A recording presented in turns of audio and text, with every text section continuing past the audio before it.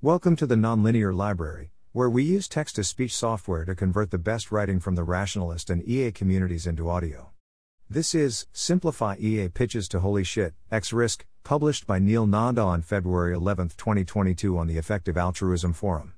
TLDR: if you believe the key claims of there is a greater than equals 1% chance of AI causing X risk and greater than equals 0.1% chance of bio causing X risk in my lifetime, this is enough to justify the core action relevant points of EA. This clearly matters under most reasonable moral views, and the common discussion of long-termism, future generations and other details of moral philosophy in intro materials is an unnecessary distraction. Thanks to Jemima Jones for accountability and encouragement. Partially inspired by Holden Karnofsky's excellent Most Important Century series. Disclaimer: I recently started working for Anthropic, but this post entirely represents my opinions and not those of my employer. Introduction.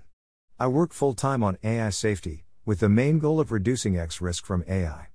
I think my work is really important, and expect this to represent the vast majority of my lifetime impact. I am also highly skeptical of total utilitarianism, vaguely sympathetic to person-affecting views, prioritize currently alive people somewhat above near-future people and significantly above distant future people, and do not really identify as a long-termist. Despite these major disagreements with some common moral views in EA, which are often invoked to justify key long-termist conclusions, I think there are basically no important implications for my actions. Many people in EA really enjoy philosophical discussions and debates. This makes a lot of sense. What else would you expect from a movement founded by moral philosophy academics? I've enjoyed some of these discussions myself. But I often see important and controversial beliefs in moral philosophy thrown around in introductory EA material, introductory pitches and intro fellowships especially, like strong long-termism, the astronomical waste argument, valuing future people equally to currently existing people, etc. And I think this is unnecessary and should be done less often, and makes these introductions significantly less effective. I think two sufficient claims for most key EA conclusions are AI has a greater than equals 1% chance of causing human extinction within my lifetime, and biorisk has a greater than equals 0.1% chance of causing human extinction within my lifetime. I believe both of these claims, and think that you need to justify at least one of them for most EA pitches to go through, and to try convincing someone to spend their career working on AI or bio. These are really weird claims. The world is clearly not a place where most smart people believe these. If you are new to EA ideas and hear an idea like this, with implications that could transform your life path, it is right and correct to be skeptical. And when you're making a complex and weird argument, it is really important to distill your case down to the minimum possible series of claims. Each additional point is a new point of inferential distance, and a new point where you could lose people. My ideal version of an EA intro fellowship, or an EA pitch, a greater than equals 10-minute conversation with an interested and engaged partner, is to introduce these claims and a minimum viable case for them, some surrounding key insights of EA and the mindset of doing good, and then digging into them and the points where the other person doesn't agree or feels confused skeptical. I'd be excited to see someone make a fellowship like this. My version of the minimum viable case. The following is a rough outline of how I'd make the minimum viable case to someone smart and engaged but new to EA. This is intended to give inspiration and intuitions, and is something I'd give to open a conversation Q&A, but is not intended to be an airtight case on its own. Motivation. Here are some of my favorite examples of major ways the world was improved. Norman Borlaug's Green Revolution, one plant scientist's study of breeding high-yield dwarf wheat, which changed the world, converted India and Pakistan from grain importers to grain exporters, and likely saved over 250 million lives. The eradication of smallpox, an incredibly ambitious and unprecedented feat of global coordination and competent public health efforts, which eradicated a disease that has killed over 500 million people in human history.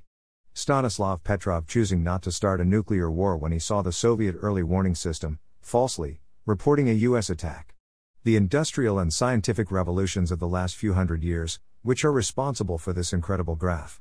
When I look at these and other examples, a few lessons become clear if I want to be someone who can achieve massive amounts of good. Be willing to be ambitious. Be willing to believe and do weird things. If I can find an important idea that most people don't believe, and can commit and take the idea seriously, I can achieve a lot. If it's obvious, common knowledge, someone else has likely already done it. Though, on the flip side, most weird ideas are wrong. Don't open your mind so much that your brains fall out. Look for high leverage. The world is big and interconnected. If you want to have a massive impact, it needs to be leveraged with something powerful, an idea, a new technology, exponential growth, etc. When I look at today's world through this lens, I'm essentially searching for things that could become a really big deal. Most things that have been really big, world-changing deals in the past have been some kind of major emerging technology, unlocking new capabilities and new risks. Agriculture, computers, nuclear weapons, fossil fuels, electricity, etc. And when I look for technologies emerging now, still in their infancy but with a lot of potential, AI and synthetic biology stand well above the rest. Note that these arguments work about as well for focusing on highly leveraged positive outcomes or negative outcomes. I think that, in fact, given my knowledge of AI and bio, that there are plausible negative outcomes, and that reducing the likelihood of these is tractable and more important than ensuring positive outcomes. But I'd be sympathetic to arguments to the contrary. AI has a greater than equals 1% chance of X risk within my lifetime. The human brain is a natural example of a generally intelligent system. Evolution produced this, despite a bunch of major constraints like biological energy being super expensive, needing to fit through birth canals, using an extremely inefficient optimization algorithm, and intelligence not obviously increasing reproductive fitness. While evolution had the major advantage of 4 billion years to work with, it seems highly plausible to me that humanity can do better. And, further, there's no reason that human intelligence should be a limit on the capabilities of a digital intelligence. On the outside view, this is incredibly important. We're contemplating the creation of a second intelligent species. That seems like one of the most important parts of the trajectory of human civilization, on par with the dawn of humanity, the invention of agriculture and the Industrial Revolution. And it seems crucial to ensure this goes well, especially if these systems end up much smarter than us. It seems plausible that the default fate of a less intelligent species is that of gorillas. Humanity doesn't really bear gorillas' active malice, but they essentially only survive because we want them to. Further, there are specific reasons to think that this could be really scary. AI systems mostly look like optimization processes, which can find creative and unexpected ways to achieve these objectives. And specifying the right objective is a notoriously hard problem. And there are good reasons to believe that such a system might have an instrumental incentive to seek power and compete with humanity, especially if it has the following 3 properties. Advanced capabilities: it has superhuman capabilities on at least some kinds of important and difficult tasks.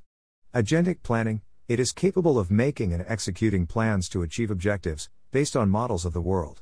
Strategic awareness: it can competently reason about the effects of gaining and maintaining power over humans in the real world. See Joseph Carlsmith's excellent report for a much more rigorous analysis of this question.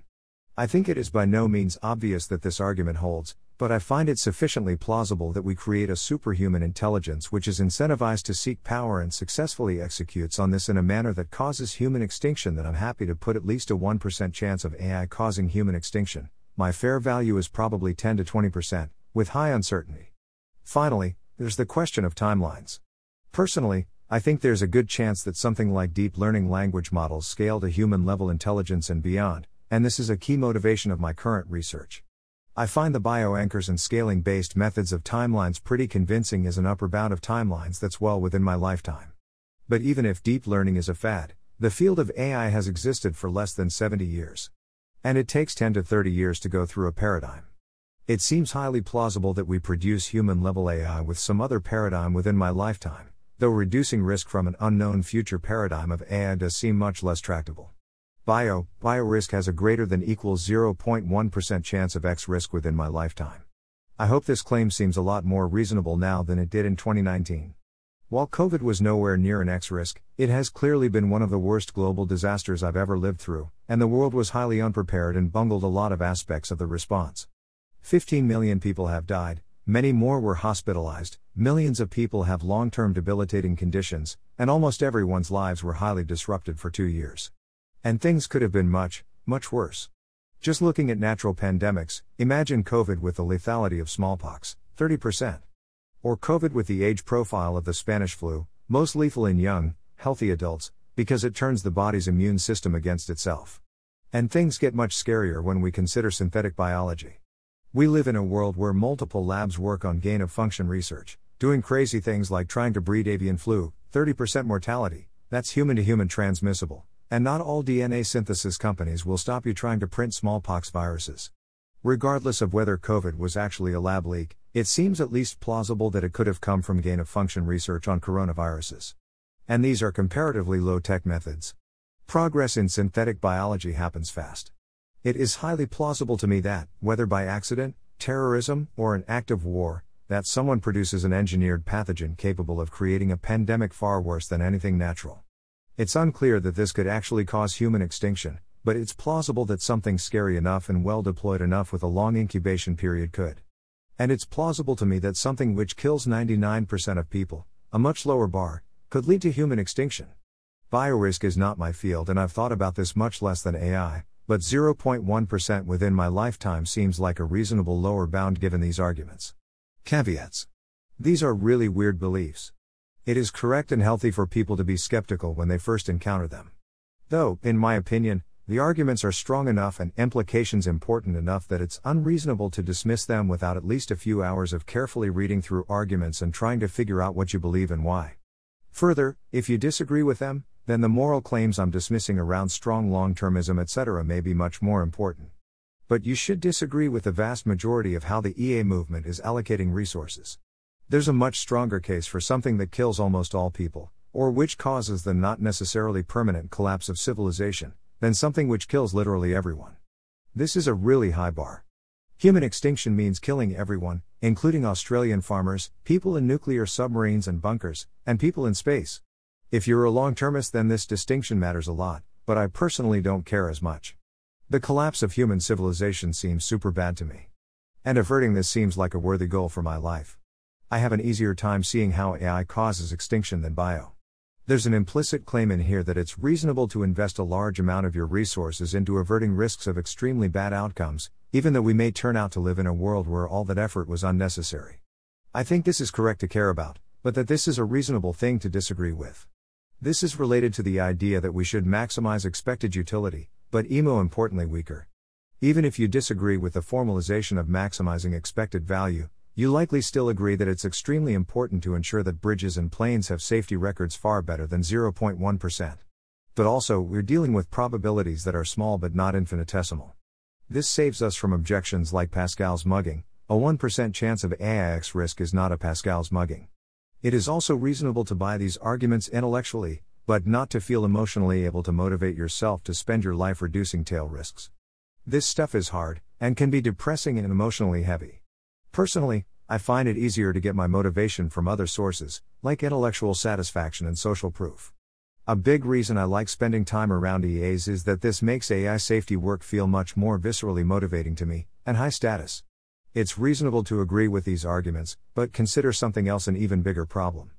While I'd personally disagree, any of the following seem like justifiable positions: climate change, progress studies, global poverty, factory farming. A bunch of people do identify as EAs, but would disagree with these claims and with prioritizing AI and bioX risk. To those people, sorry. I'm aiming this post at the significant parts of the EA movement, many EA community builders, CEA, 80K, OpenPhil, etc., who seem to put major resources into AI and bioX risk reduction. This argument has the flaw of potentially conveying the beliefs of reduce AI and bioX risk without conveying the underlying generators of cause neutrality and carefully searching for the best ways of doing good. Plausibly, similar arguments could have been made in early EA to make a let's fight global poverty movement that never embraced long-termism. Maybe a movement based around the narrative I present would miss the next cause X and fail to pivot when it should, or otherwise have poor epistemic health. I think this is a valid concern. But I also think that the arguments for holy shit, AI and bio-risk seem like really big deals that the world is majorly missing the ball on are pretty reasonable, and I'm happy to make this trade-off. Go work on reducing AI and bioX risk are things I would love to signal boost. But I have been deliberate to emphasize that I am talking about intro materials here. My ideal pipeline into the EA movement would still emphasize good epistemics, cause prioritization and cause neutrality, thinking for yourself, etc., but I would put front and center the belief that AI and bioX risk are substantial and that reducing them is the biggest priority, and encourage people to think hard and form their own beliefs. An alternate framing of the AI case is holy shit, AI seems really important and thus a key priority for altruists is to ensure that it goes well.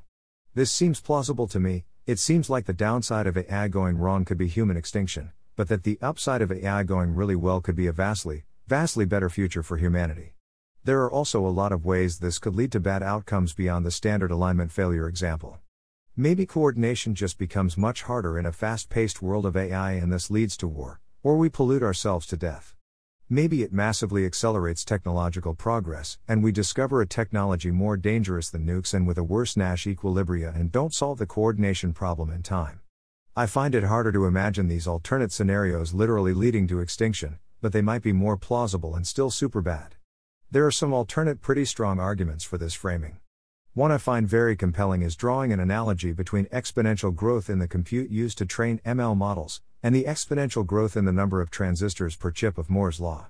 Expanding upon this, historically most AI progress has been driven by increasing amounts of computing power in simple algorithms that leverage them. And the amount of compute used in AI systems is growing exponentially, doubling every 3.4 months, compared to Moore's law's 2 years. Though the rate of doubling is likely to slow down, it's much easier to increase the amount of money spent on compute when you're spending less than the millions spent on payroll for top AI researchers than when you reach the order of magnitude of figures like Google's $26 billion annual R&D. It also seems highly unlikely to stop completely. Under this framing, working on AI now is analogous to working with computers in the 90s. Though it may have been hard to predict exactly how computers would change the world, there is no question that they did. And it seems likely that an ambitious altruist could have gained significant influence over how this went and nudged it to be better. I also find this framing pretty motivating, even if specific stories I'm concerned by around, for example, interalignment are wrong. I can still be pretty confident that something important is happening in AI, and my research likely puts me in a good place to influence this for the better. I work on interpretability research, and these kind of robustness arguments are one of the reasons I find this particularly motivating. Thanks for listening. To help us out with the Nonlinear Library or to learn more, please visit nonlinear.org.